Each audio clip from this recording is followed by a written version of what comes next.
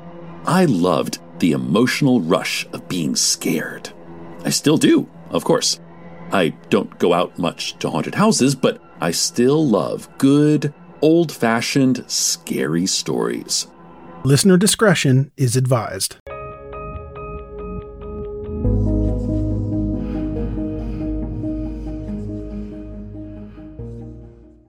The sisters left their McKinley Park home to travel the short distance to the movie theater at around 7:30 p.m., and since they were planning on staying for the double feature, they promised their mother, Loretta, that they'd return home by midnight.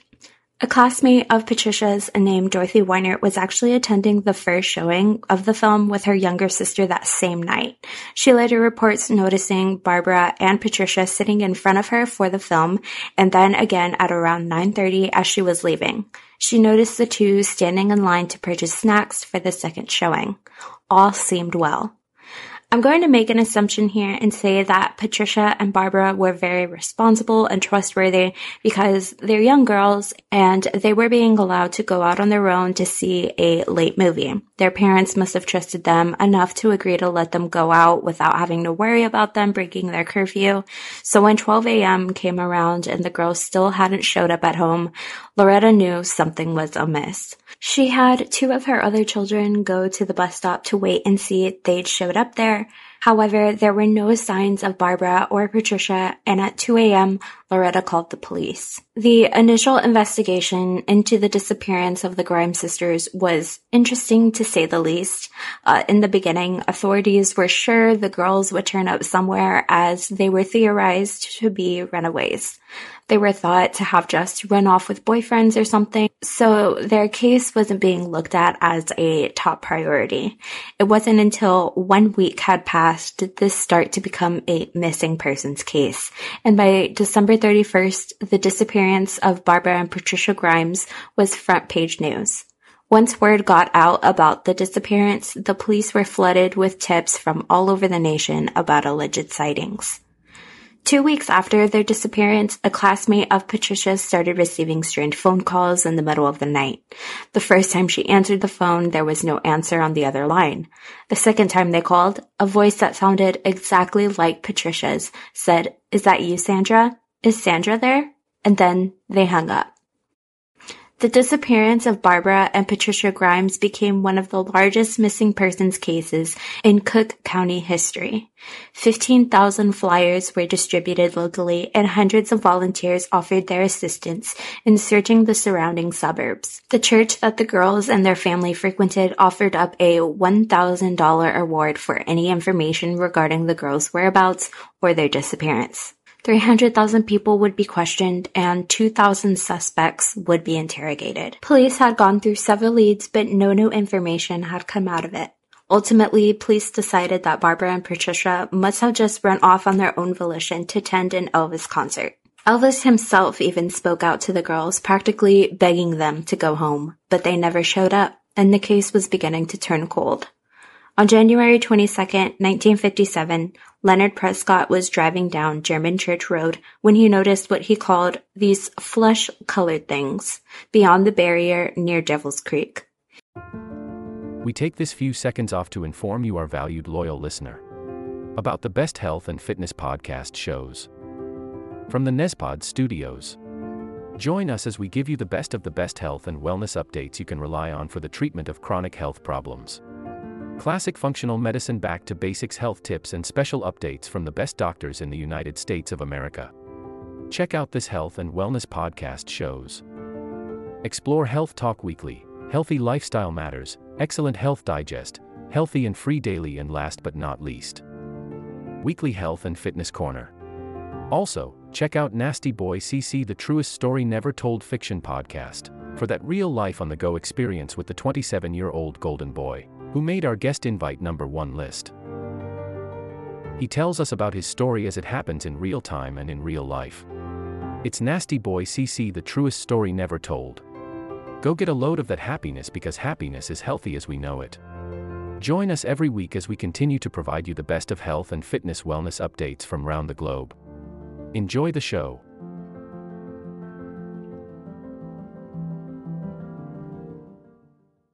He was unsure as to what he saw, but decided to continue on his way home, where he picked up his wife Marie and then headed back to the site.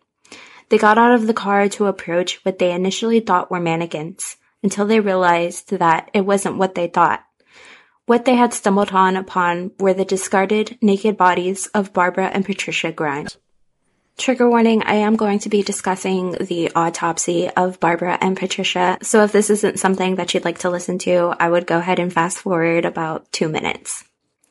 Autopsies were done the following day in order to give the girls' bodies enough time to thaw out, and what they would find nobody could have ever imagined. Each body underwent a 5-hour autopsy.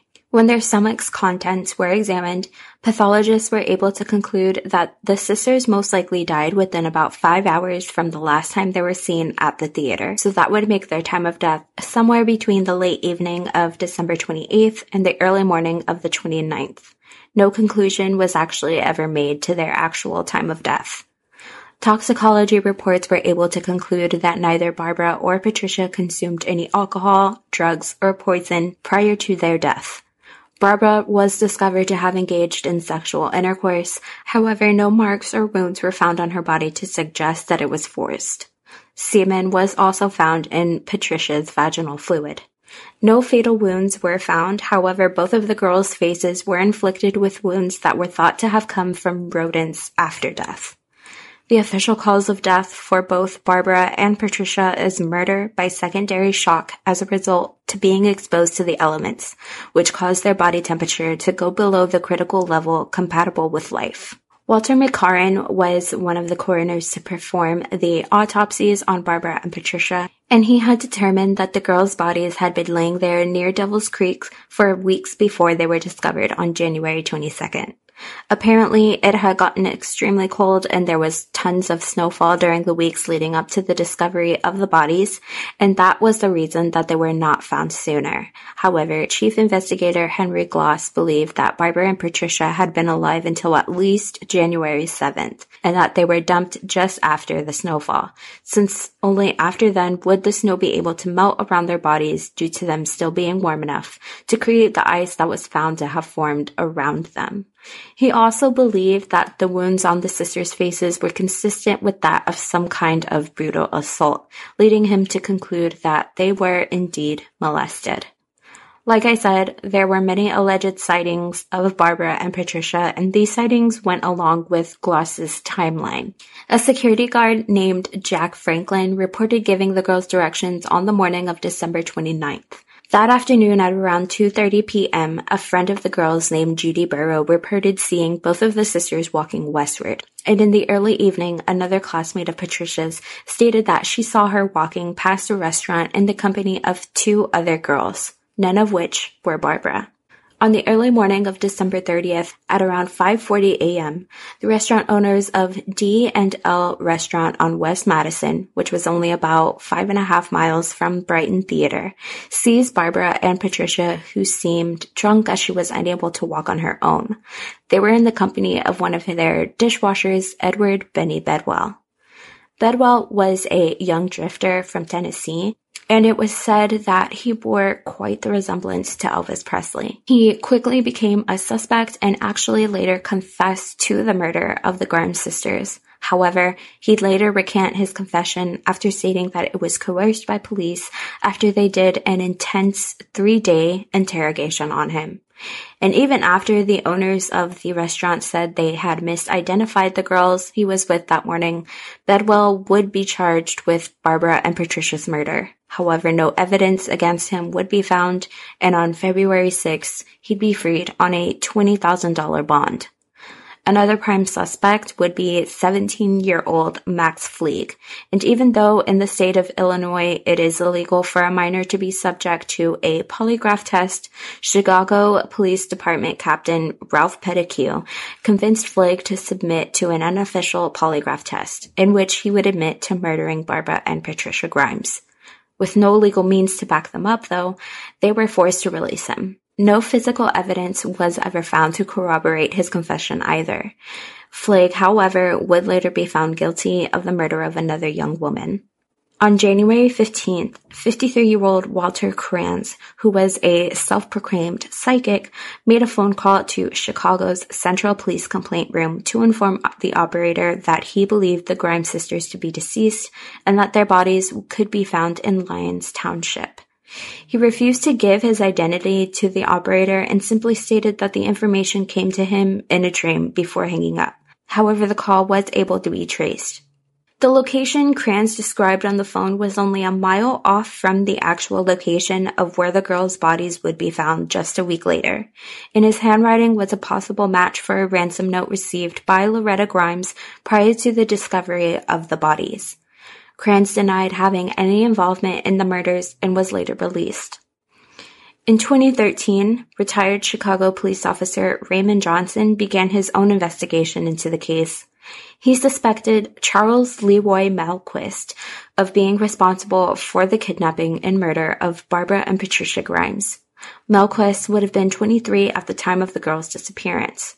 In September of 1958, Melquist murdered 15-year-old Bonnie Leigh Scott. He disposed of her body after decapitating her. She was missing for 2 months before her body would be found within 10 miles of where Barbara and Patricia's body would be discovered. Police noticed similarities in the murders, but police were never able to question Melquist about the Grimes case. Their case remains open today.